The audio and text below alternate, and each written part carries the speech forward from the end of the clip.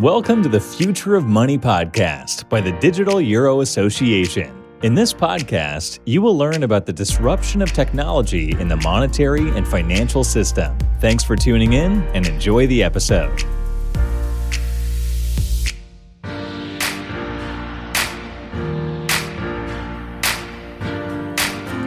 Hello everybody and welcome to another episode of the DEA Podcast, the podcast by the Digital Euro Association, a European think tank around digital money.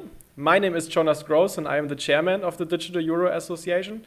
And today I'm really thrilled to be joined by my two colleagues, Conrad Kraft, who is executive director of the DEA, and Manuel Klein, founding member of the DEA. Welcome, Conrad and Manuel. Thank you, Jonas. Great to be here. Hi, Jonas. Thank you. Happy to be on the show. Thank you very much for joining me today. And this is kind of a novelty here, this episode, because it's the first DEA internal episode. Because beforehand, we mainly had discussions with external people, also kind of interviews with our members. But today, it's really just the three of us, of the DEA core team. And the goal of today is quite clear. We want to look back to 2021. So what happened around digital money, right? The year is almost done, almost at the end. But we also want to give an outlook about what to expect next year. And here we basically focus on two things. First, we focus on the DEA development and an outlook, but also on a general outlook around digital money, what happens, what were our highlights, and what are the main kind of predictions or forecasts we want to kind of give out and discuss also here. Yeah, to maybe first take a look at the Digital Euro Association, I think 2021 was a very, very successful year. So I basically could not have envisioned such a successful year beforehand. So before 2021, we basically had a pitch deck, we had a homepage, we had 2 social media accounts, a few followers, and we mainly worked conceptually. We also had 120 fellows and experts already, which of course is quite good. So our community already had some size. But today, the situation is kind of different. So the Digital Euro Association has grown to one of the largest European think tanks around digital money. So we have currently approximately 320 individual members, so up from the 120 we had at the beginning of the year. We also have approximately 30 institutional members, so companies, think tanks, associations that decided to join us. So in total, the community consists of a network of 350 individuals and companies. And here also mainly want to thank our supporting members. Without them, it wouldn't have been possible to have such a successful year, which is C-Labs, the Bundesdruckerei, and also the Frankfurt School Blockchain Center. But besides the sheer kind of size of the community, I'm also very happy that we have a very active community. So we kind of have established a WhatsApp group with our members for kind of daily discussions. And it's great to see that, there's really lots of traffic going on and lots of really good and valuable discussions that are taking place. So the DEA has kind of developed to a voice in the last year to which private sector and also public sector entities turn to. So we have central banks participating in our events, but also lots of private sector entities, both from the kind of crypto sector, if you want, blockchain industry, but also from the conventional financial sector, which is, I guess, really key because we want to bring all these two kind of sectors together, right? So we kind of want to be in the middle and also want to outline which role both sectors and innovations and technologies can basically take place. And I think one of the highlights was definitely that also the European Central Bank has us kind of on the radar and has also invited us to participate in the ECB's forum on banking supervision a few months ago. This is, I think, the most important facts about the DEA. And I'm also very, very happy that we basically hired 2 executive directors, with Conrad being one of them. And also that we started kind of very exciting things such as the DEA Podcast. Maybe turning on to you, Manuel and Conrad, what was kind of your bottom line of the developments we had with the Digital Euro Association, so for the 2021 year? So when I think back in 2020, we had the idea of founding this NGO here, this DEA. And it was all conceptual, as you said. We were planning how to do it, and we didn't know exactly how to do it. And then in 21, it basically kicked off. And I'm super happy to see how it all went and how active the community has also become. And also, I find this quite interesting and great to see that also people are actually contacting me and others, obviously, asking, what is this DEA thing and how can we join? And it's so interesting what you discuss. So I'm very happy to see how the DEA has evolved into one of the NGOs that basically push this topic. Yeah, I fully agree, because this was mainly that so many people now contact us, right? So really come to us saying what we are doing, we want to partner somehow. And this is really great to see that, kind of, as you said, Manuel, the idea we had like 2 years ago or maybe 1.5 years ago in mind, that this is kind of put into practice, and also to have like great people on board additionally, like Conrad, for example. Yeah, I think just from my side, obviously having just recently joined, but I can already see the exponential growth that's taking place just in the short 6 weeks that I've been here. Also pretty excited to see what we have lined up for next year. Don't want to give too much away, but it's been a really exciting time just being here, and also looking at some of the metrics from a year-on-year growth. Very, very encouraging, and I think it can only grow in popularity, but also in terms of just how important the DEA is with regards to the entire digital euro development. Really excited to be part of the team as well, and I can only imagine how you feel based on how far we've come already. And the great thing, I think, about DEA is actually that we, as you already mentioned, Jonas, that we combine these two worlds, so the public and the private sector. So it's not only CBDC talk, it's not only stablecoin talk. We try to really bring the two sides together. And this is something that I receive as a very positive feedback as well from the community outside, that we basically are interested in everything that is happening around bringing the euro into a new form factor. And that is something that I really like about the DEA. Yeah, for sure. And I think it worked out pretty well that we use different kind of channels for this. So also the podcast, for example, this format we started in September this year. We published episodes like reliably every 2 weeks. And we have already published 12 episodes. So today is number 13. And here also for this format, I would like to know, Manu, you said that the role of the private and public sector is really important in all this discussion around digital money, right? So what was personally your favorite episode we are from the currently existing DEA Podcast? So Manuel, what was your main one, your most important one, maybe your interesting one? So for me, I was part of it. Maybe that's one reason about it, but not too much actually. No, for me it was episode 10, where we had Tony McLaughlin from Citibank.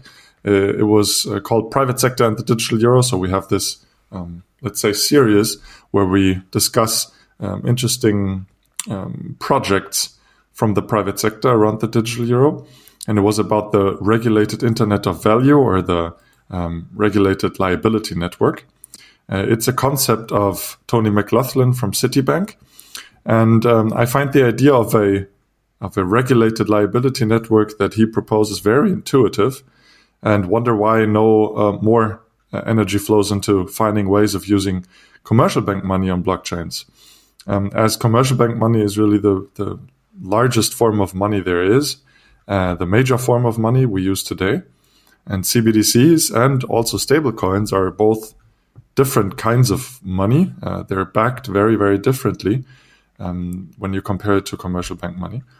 So I found it very interesting, and this is also maybe one of the highlights for me of this year, how you could use blockchain technology to transfer commercial bank deposits. So that was my favorite episode here. Cool. Yeah, this was definitely an interesting one. Conrad, which episode did you consider most interesting? Well, having listened through some of them, the one I found most interesting was episode 7. That was Digital Currencies Beyond Borders. And I particularly enjoyed Dr. John Frost's who's assessment of some of the interoperability or cross-border models that exist. Dr. Frost, of course, is the senior economist at the Bank of International Settlements. And so some of the models he described, like the M-Bridge model, I thought that was quite fascinating, just with respect to the level of organization, collaboration that's required between different jurisdictions to facilitate some of these inter or cross-border payments systems and architecture. So I also enjoyed, the discussion around the risks, because often these, when implementing these new technologies, they're often framed around the benefits solely. And I think it's also good to bear in mind what the risks are, such that we aren't, implementing things with blinkers on. So I think it gave good balance to the actual discussion from a more realistic perspective, and also perhaps also a little bit more germane to my experience is that I've personally had issues and experienced the pain that is associated with cross-border payments. Obviously originating from a developing country. I'm intimately acquainted with the pain point and just the corrosive effect that the high fees have on value transfers. And Conrad, we did kind of a cross-border payments a few weeks ago, and this was really horrible from a fee perspective, right? Yeah, it's actually a nightmare. And also the lead time, sometimes we don't realize just how long it takes. Obviously, different vendors, claim different, transfer times, but sometimes you wonder, I think there's also an anxiety that's associated with waiting for a payment to clear, and that's often not spoken about when we talk about transfer times. So I think speedier transfer times and lower transfer fees is just going to make the world a better place, and I look forward to it. Yeah, and I think the 2 episodes you brought, Manuel and Conrad, actually also show the variety, what digital money means and what the use cases, for example, are, right? So it can really be remittances, cross-border payments, maybe in this context also financial inclusion, but it can also, what you said, Manuel, basically kind of leveraging blockchain technology, which is of course a completely different discussion than having remittances fees kind of lowered in the end, right? And an episode I thought I would consider very interesting, but here again, as Manuel, I'm kind of biased because I was also part of it. But this was episode 9, which was titled, "Will Central Bank Digital Currencies Enable Anonymous Payments?" So this was a kind of episode with Thomas Moser from the Swiss National Bank and Wolfram Seidemont from Giesecke and Devrient, a company that develops CBDC solutions from a technical perspective.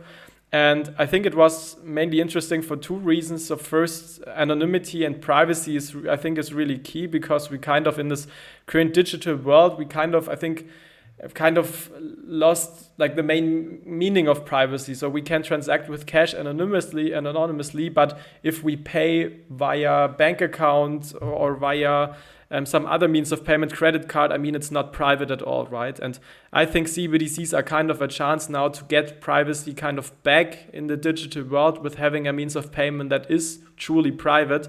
And this is why I think this is a really crucial dimension of a CBDC. And the second reason why I thought this episode was really kind of good was also from a content perspective, that it was really diverse. So we had the central bank views.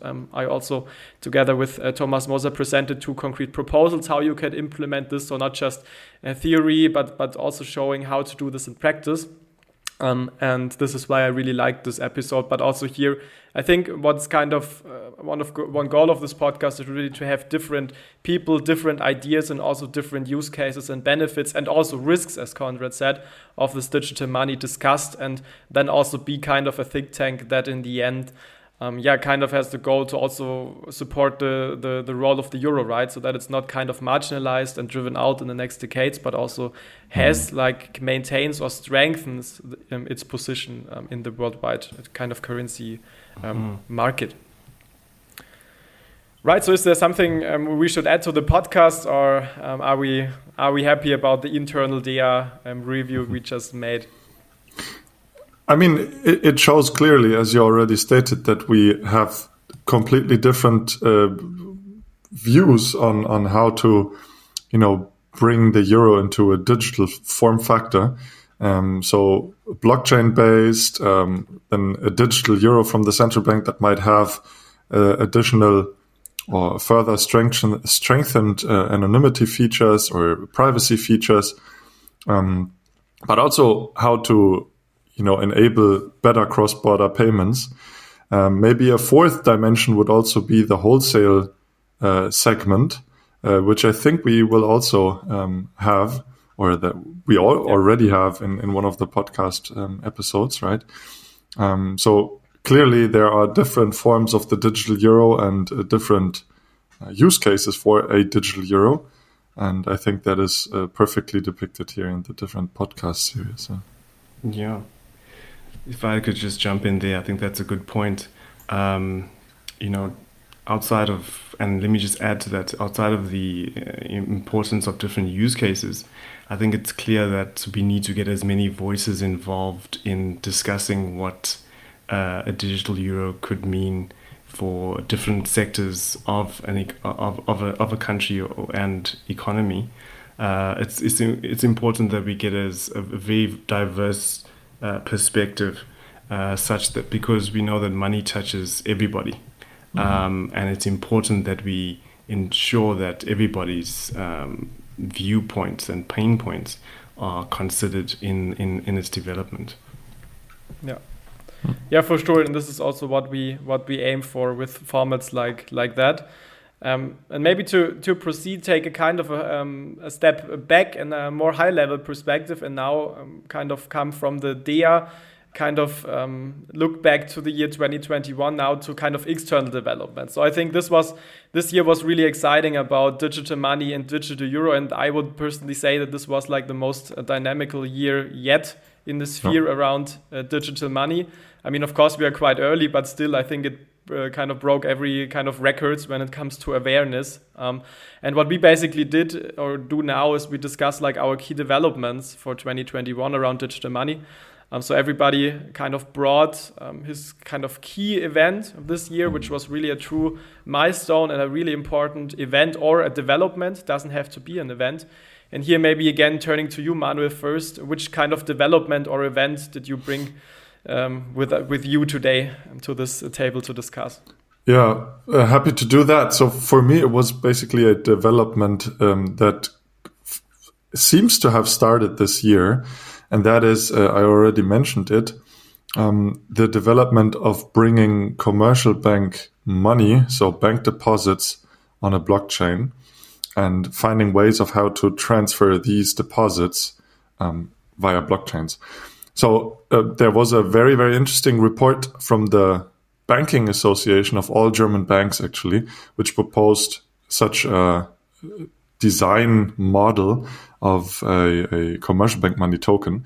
And it proposed 3 different design principles how such a token could be designed. And I found it very interesting. I was reading it with high interest. And it seems to me that this was basically one of the first, design principles that came up that described basically how you could design such a token, right? Because the problem is that you have certain liabilities of individual commercial banks, and usually in the current monetary system, these cannot be transferred to other different types of banks, right? And this problem needs to be solved.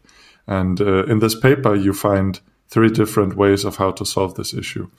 And then actually a couple of weeks later, Citibank, so I already mentioned Tony McLaughlin, he came up with a paper that was called the Regulated Liability Network, or the Regulated Internet of Value. And that basically also included commercial bank money on chain. So just a couple of days ago, they also had a very, very interesting call with Amazon Web Services, AWS, with Swift and some other commercial banks. And they showed how their blockchain, which was designed by Settle and which was developed by Settle, a fintech company, could actually be used for bringing digital assets and digital money into the capital market and into the regulated sphere of money that we obviously operate in. So that was, for me, very, very interesting, because what you have seen in the last years is a lot of talks about CBDC, a lot of expectations around CBDC. And then you have a clear development around stablecoins, which I'm quite sure we will talk about quite soon. And these different forms are basically new forms of money, right?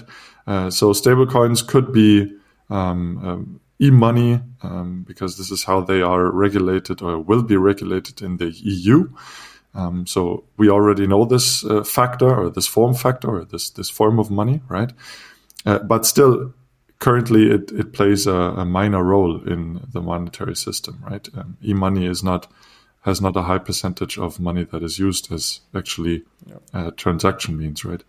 And the biggest part is commercial bank money. So I'm very curious on what 22 will bring around the development of commercial bank money on chain, right?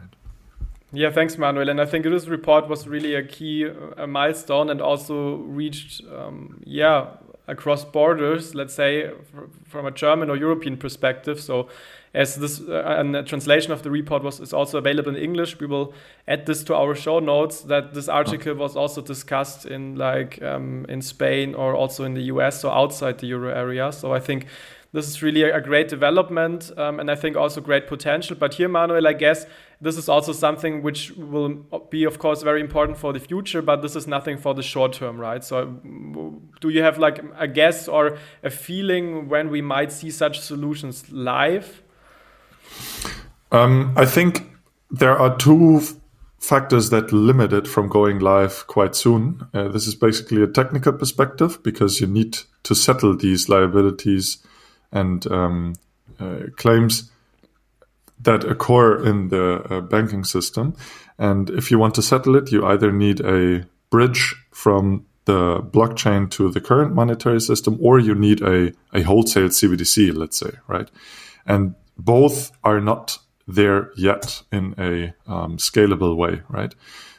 So this is something that lacks, so technological perspective.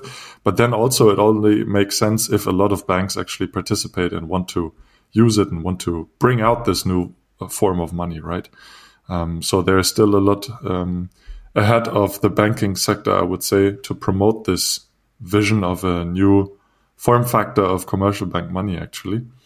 And this is something that the sector now also wants to work on in 22. So bring this idea of a commercial bank money token to a lot of more banks and to a wider range of banks. So I would definitely agree. It's not something for the short term, but more to the mid or long term. Okay, but really interesting, and definitely there will be, again, quite interesting developments next year. I'm very sure. Yeah. Thanks, Manuel. So this was definitely an important development, kind of first concepts to bring commercial bank money on chain and leverage the advantages of blockchain technology in this context. Turning next to you, Conrad, what was kind of your key event or key development from last year? Yeah, well, the year that was, we've only got 2 weeks left. I think for me, the launch of the Digital Euro project was quite a key landmark development. The ECB launched an investigation phase into the digital euro project, really indicating the direction in which they're looking at and the seriousness of the implementation of it, I would think. So just some key points on that, they've got 24, the investigation phase is set to last about 24 months, looking at key issues regarding the design and distribution of a digital euro. I think also quite interestingly and quite appropriately, they're going to be including citizens, merchants, and the payment industry, in this phase, this investigation phase, and obviously in signaling that they are keen on ensuring that the design choices meet the needs of the users of the digital euro, which is also where we come in. Shameless plug,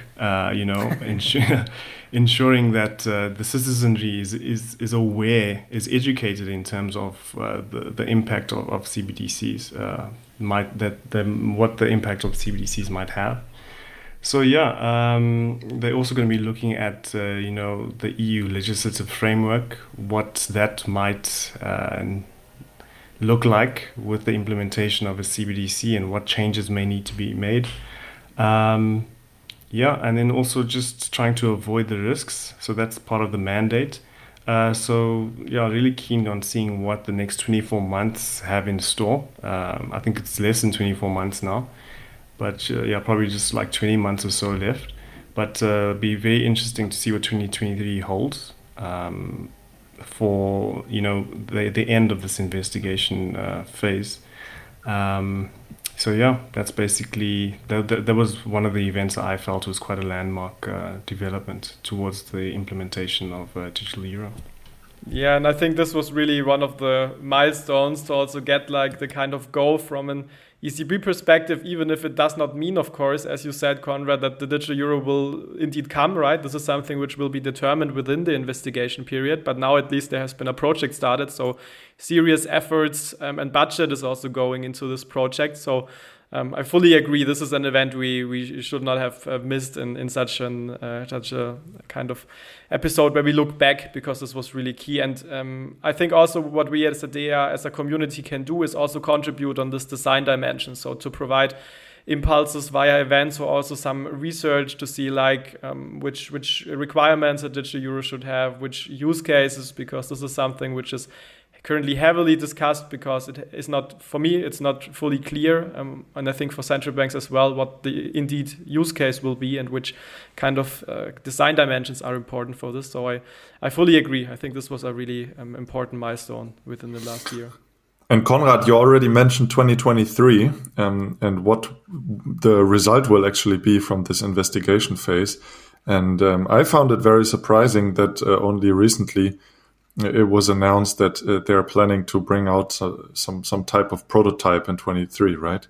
So not only that they are now looking into if and how and why a digital euro should be issued, but now they already stated that they want to provide a prototype. So it seems that if this investigation phase was already bringing up a decision to issue such a retail CBDC, right?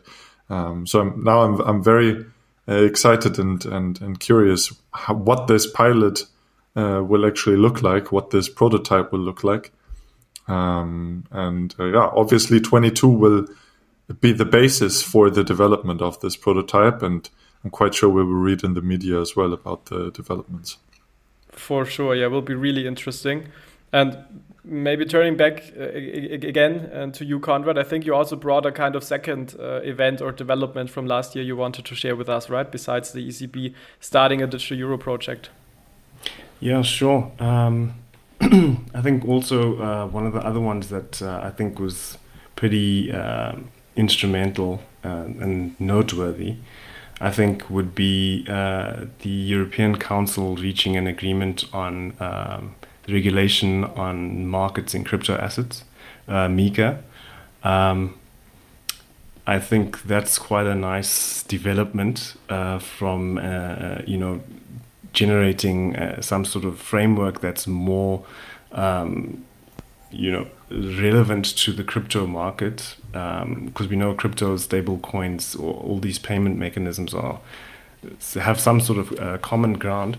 I think in the past we found that the regulation is, governments have tried to retrofit existing regulation to new technological developments, and it hasn't been very successful. So now with this new agreement, obviously that Mika has brought about,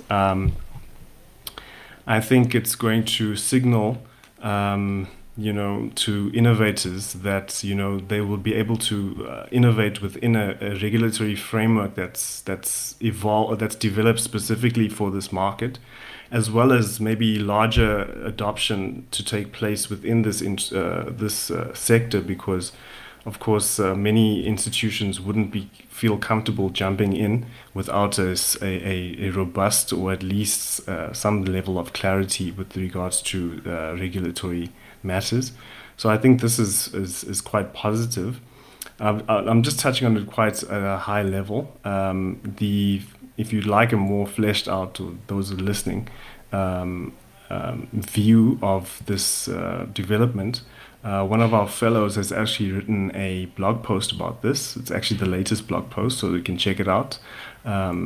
So that'll be good for you guys to have a look, to check out. And then if I could just touch on really quickly something that's a little bit maybe out of left field here, but also that has a bit of quite a bit of relevance. And I think just in terms of outlook, I think everyone has noticed that Facebook has recently rebranded and had a total focus on the metaverse. So if we have a look, Barbados also was the first to establish an embassy in Decentraland. I mean, a lot of people are kind of not understanding what this might be all about, and see it as quite a gimmick, like a gimmick of sorts. But I think this may, in the future, be looked at as quite a bold and forward-thinking move, and I'll tell you why. They've indicated that they'd like this to be a new mechanism through which, or new channel through which, e-government services might be accessed, which is quite interesting. Many people are likening it. Well, actually, futurists are likening it to governments having websites in the 90s. So, of course, in the 90s, no one really knew what e-government services were all about. So no one really understood why it was important for a government to have a website. But I think in a few years' time, we may see that Barbados was actually skating to where the puck is going to be, and not focusing on where the puck currently is. So I think it raises some interesting questions for digital worlds, payments within those digital worlds, sovereignty. How is that exercised in the digital world? I think these are all questions that will come to the fore in the not too distant future. So, personally, I think kudos to them for taking the leap, but it's something that I would be keeping my eye on, just in general.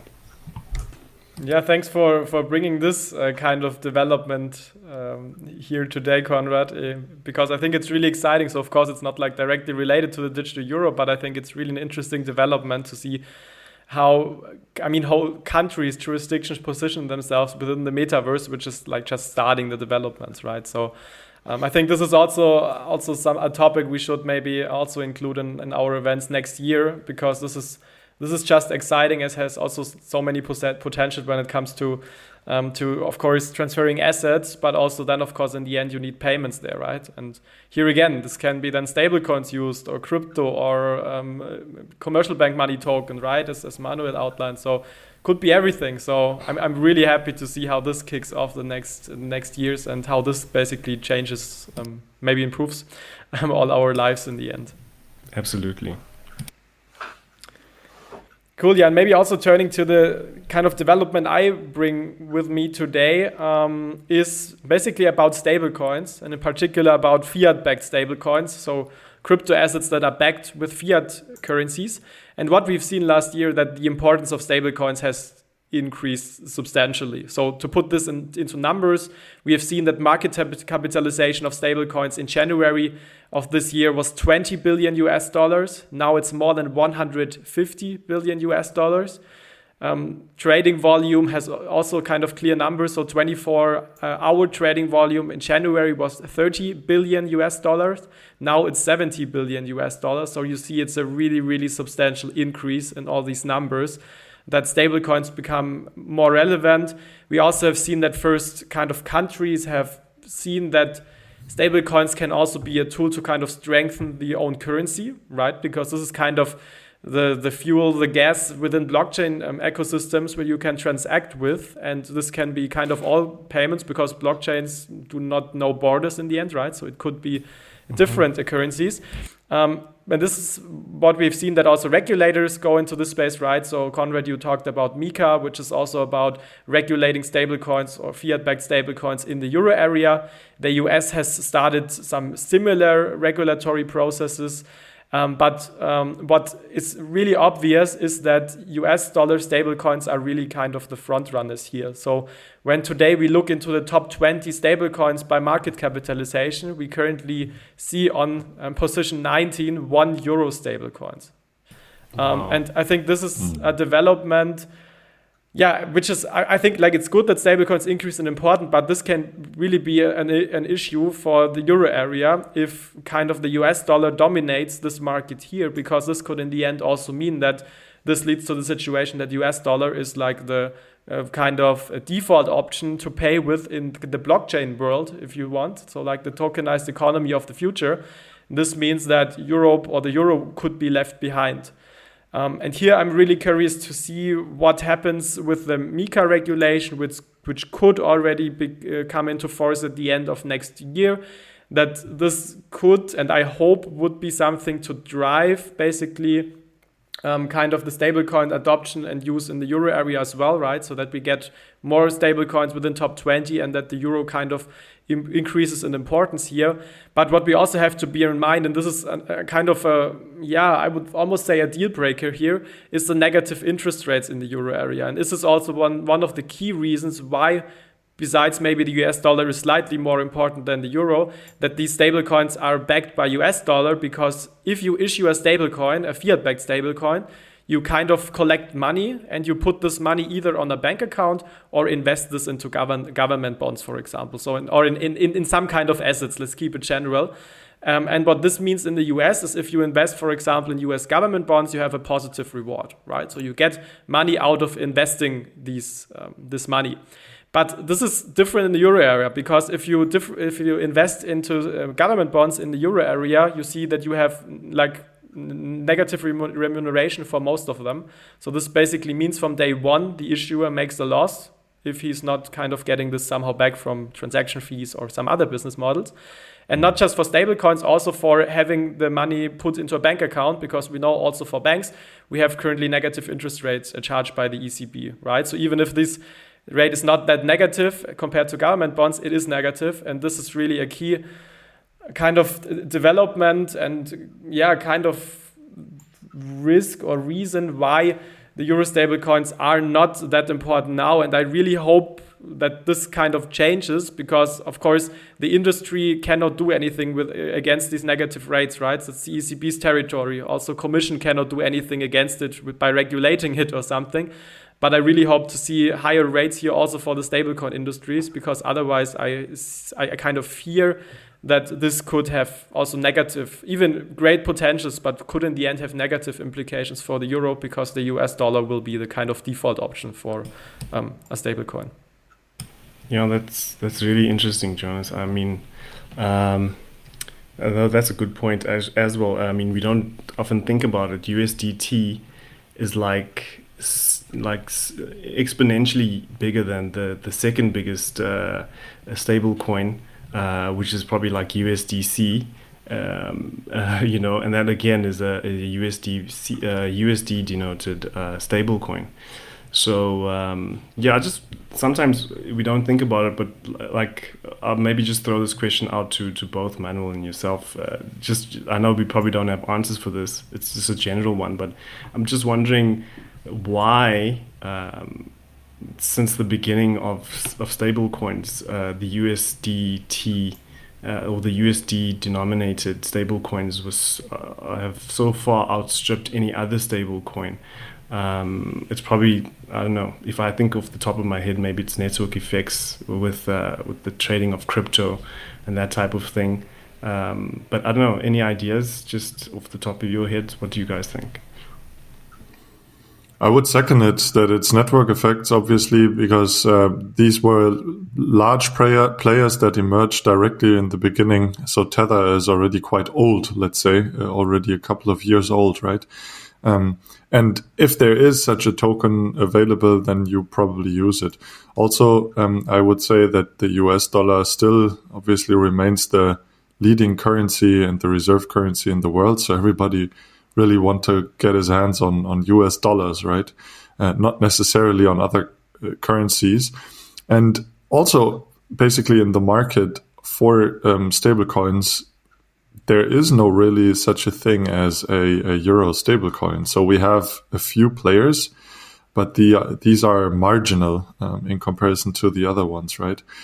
So if there was maybe a stablecoin in the beginning, so let's say a US or a Euro T, right? So a Euro Tether, then it would have been used. But it's it basically, you could already say it's history. That these stablecoins have emerged and are now used because you can only use what is there, right? Yeah, I fully agree with Manuel here. And what I would maybe add is also, of course, that way more crypto companies are based in the US, right? So that the US is kind of a country that is very innovative, has lots of startups, also means lots of crypto startups. And I think this is also why a lot of different stablecoins emerged then. But yeah, we will talk about predictions then later on. But I think this negative interest rates are currently a really big issue for Euro stablecoins. Yeah.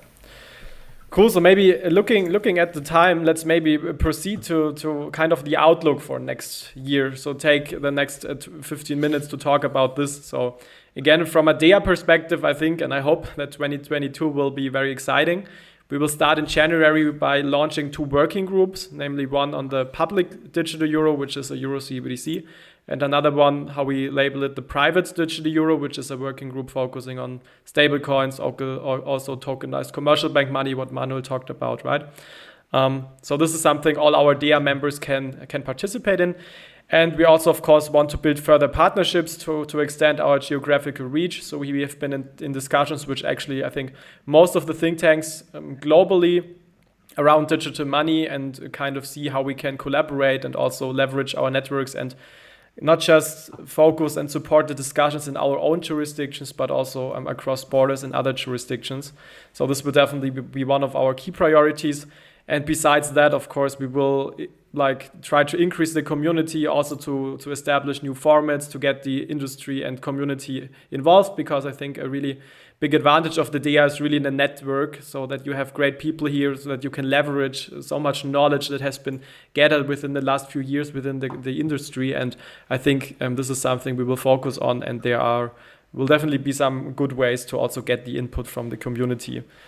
And besides that, of course, we will provide impulses for the digital euro. This is one of our core mission, right? So when it comes to CBDC, but also to stable coins, that we will, and this will be what the outputs of the working groups will be focused on. What could the ECB, for example, now do? Or which use cases would CBDC have? Or how to achieve interoperability? So topics like this, which are important for the central banks and should definitely be in the discussions around digital money.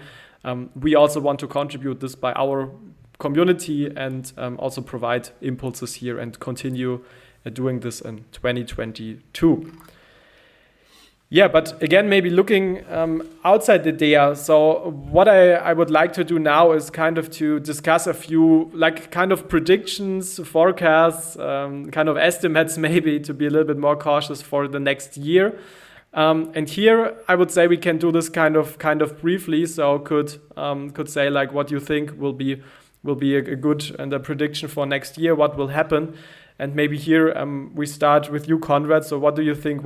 Maybe just name the first. What is one of your predictions for next year around digital money? Sure. Thanks. I think just off the top, I think one event maybe that's upcoming, not necessarily a prediction because this is definitely going to take place, but it's the ECNY. Launch at the Beijing 2022 Games. I think its implementation, or at least, basically implementation at the venues is going to be something that's going to be interesting. I think all eyes will be on this development and its implementation. I think it's likely to, if it's successfully received, it's likely to put some pressure amongst potentially amongst other nations to develop something similar, or at least fast track some of their trials with respect to CBDCs. So yeah, I think that's something that's going to be pretty interesting to take note of, which is just 2 months down the road. And I think also just something a little bit maybe also related, but potentially a little different. I think the use of NFTs may mature, I think, next year. I think that'll have interesting implications for the way we do things from a governmental perspective. Instead of just being used as JPEGs being bought for millions, I think potentially if you have a look at certifications, title deeds, digital identity, all being included or being used, or NFTs being used for these use cases. I think it'll be interesting, and be interested to see how payments space is also affected by NFTs, a mature NFT that is. So yeah, just those 2 quick points. Yeah, really 2 different, but I think very interesting predictions for next year. So I think everybody looks with great caution and great interest also to the launch of the ECNY in China, right, next year, because this project has been tested now for 2 years. The infrastructure is ready, and also people, of course, fear that this could have global effects, right, if this currency is maybe also open to foreigners, which is, I think, something which is not fully clear to date how this will be set up, or if maybe also the central bank starts with an kind of currency that is limited for like restricted use for just Chinese people or tourists, and maybe expands this kind of scheme in the future. But as China is one of the major economies, this is really a great and interesting project to look at, even if, of course, the values and kind of the infrastructure and maybe also privacy of this CBDC would and are hopefully implemented differently in the euro area later on. Mm-hmm. Yeah, so maybe also turning to you, Manuel, what are kind of your two predictions for next year?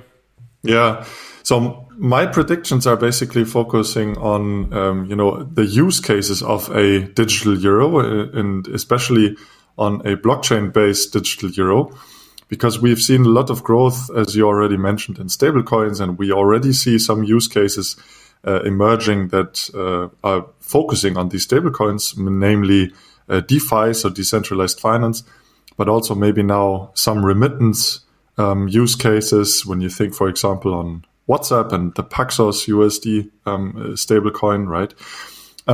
But when we think about basically use cases that we already know, which namely could be use cases in the capital markets, but also use cases in industrial companies, right? We haven't seen too much actually in the last years, right?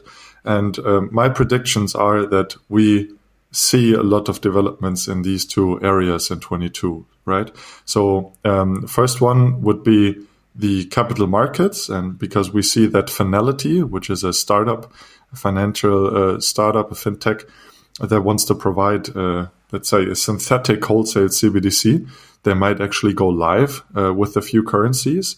So they only lack, cooperation from central banks now, which provide them with the accounts on which they could hold the reserves that back their token, right?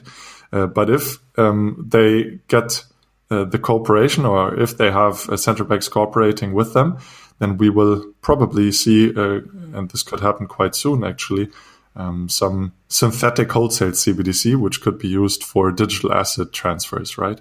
So cash lag for transferring digital assets between banks in the capital markets. And the other use case I would foresee are industrial companies starting to look further into blockchain use cases, to use blockchain in their processes. They would leverage smart contracts to automate their processes around ordering, billing, and paying. And obviously, they would need a digital euro for this. And the question now obviously arises, which form factor will it be?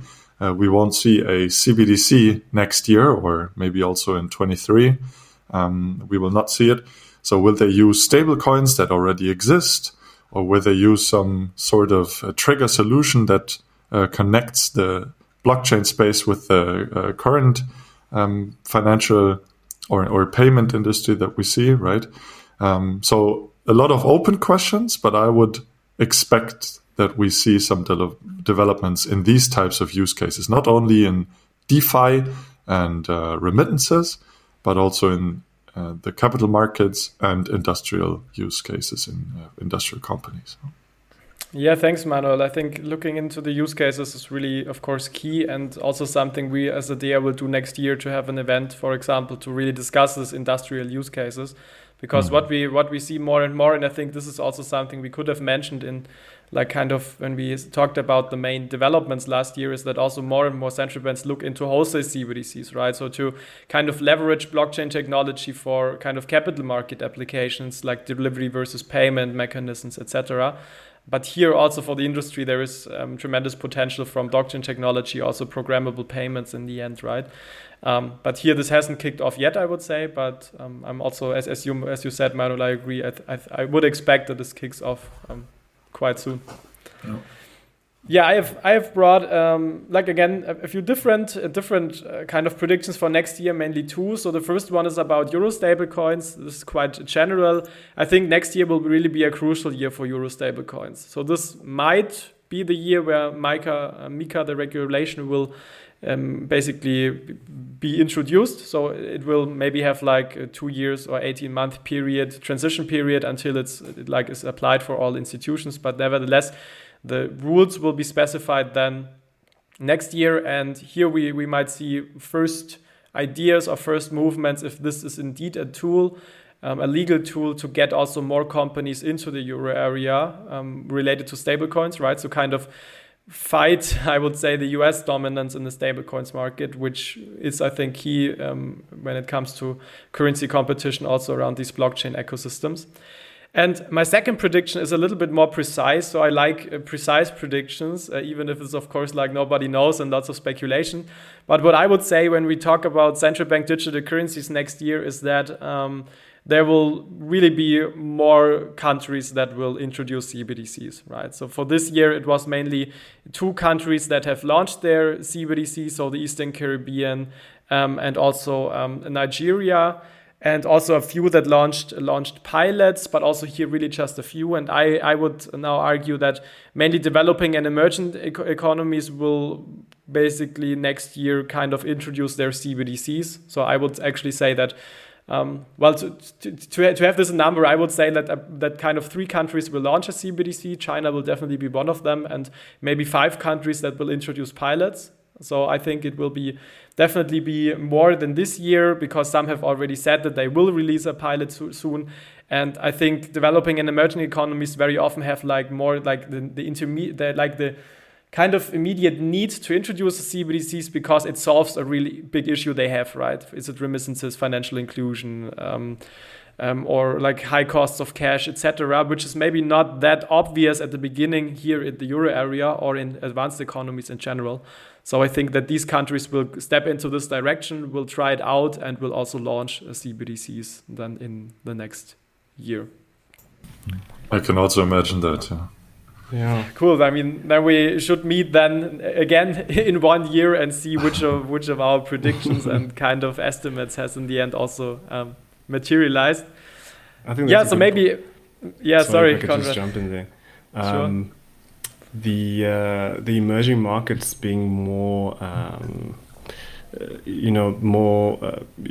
prone to implementing CBDCs. I think that's an interesting point. I think maybe we should discuss maybe at a later stage also, what that might do for their positioning in the world, having been earlier adopters of CBDCs and these technologies, because of course I think CBDC implementation and the potential benefits, we can hypothesize about it, at this stage before it's implemented. But I think there may be benefits that are beyond our field of reference, and I think those countries that implement them soonest will probably benefit from them earlier.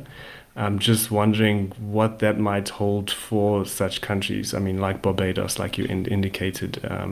So yeah, I mean, it's just something to think about in terms of the balance of powers as they are, and then post implementation. Yeah, I fully agree. And this has, severe implications for the whole financial markets if you introduce a CBDC, right? I mean, be it the financial sector, also for monetary policy, but also what you mentioned about kind of the global currency role, right? And this is very often also why this Chinese project is seen as an example, because at the end it can, if, as I said, open to everybody, it can change like the dominance of specific currencies, right? And this also, of course, holds for smaller economies where the currency is maybe not that far spread. Of course, a country will not say from today for tomorrow, instead of, the currency in Peru, instead of the euro, I now use this currency for all my exports. So I don't believe in that, but there are companies probably that are kind of indifferent, or maybe just slightly in favor of a kind of more important currency maybe. And they could decide, because transaction costs are less with digital currency, right? From phone, just one click to send, if designed in such a way, that they decide to use this, right? And this could then change kind of the worldwide currency status of countries, of jurisdictions. But yeah, I'm really looking forward to seeing more of these developments and maybe also first empirical data on this within the within the next years. Absolutely. Yeah, that's a great response. Thanks. Cool. Yeah, so looking at the time, we almost talked 1 hour. Time flies always when we are kind of chatting, the three of us. So maybe to kind of wrap this up, if for you, of course, thanks for listening to this episode. And if you would like to follow what we are doing with the Digital Euro Association, there are definitely different ways. We will also link them in the show notes. So you can follow us on Twitter, on LinkedIn. We have a website, and you can also join the DEA as a fellow or an expert. So you can apply and become part of our community and then kind of benefit of like the working groups, of the WhatsApp group, etc. So just feel free also to reach out to us bilaterally. And of course, if you like the podcast, we would be thrilled if you tell your colleagues and friends about it, and also give us a good feedback on your kind of podcast player, e.g., for example, Apple Podcast.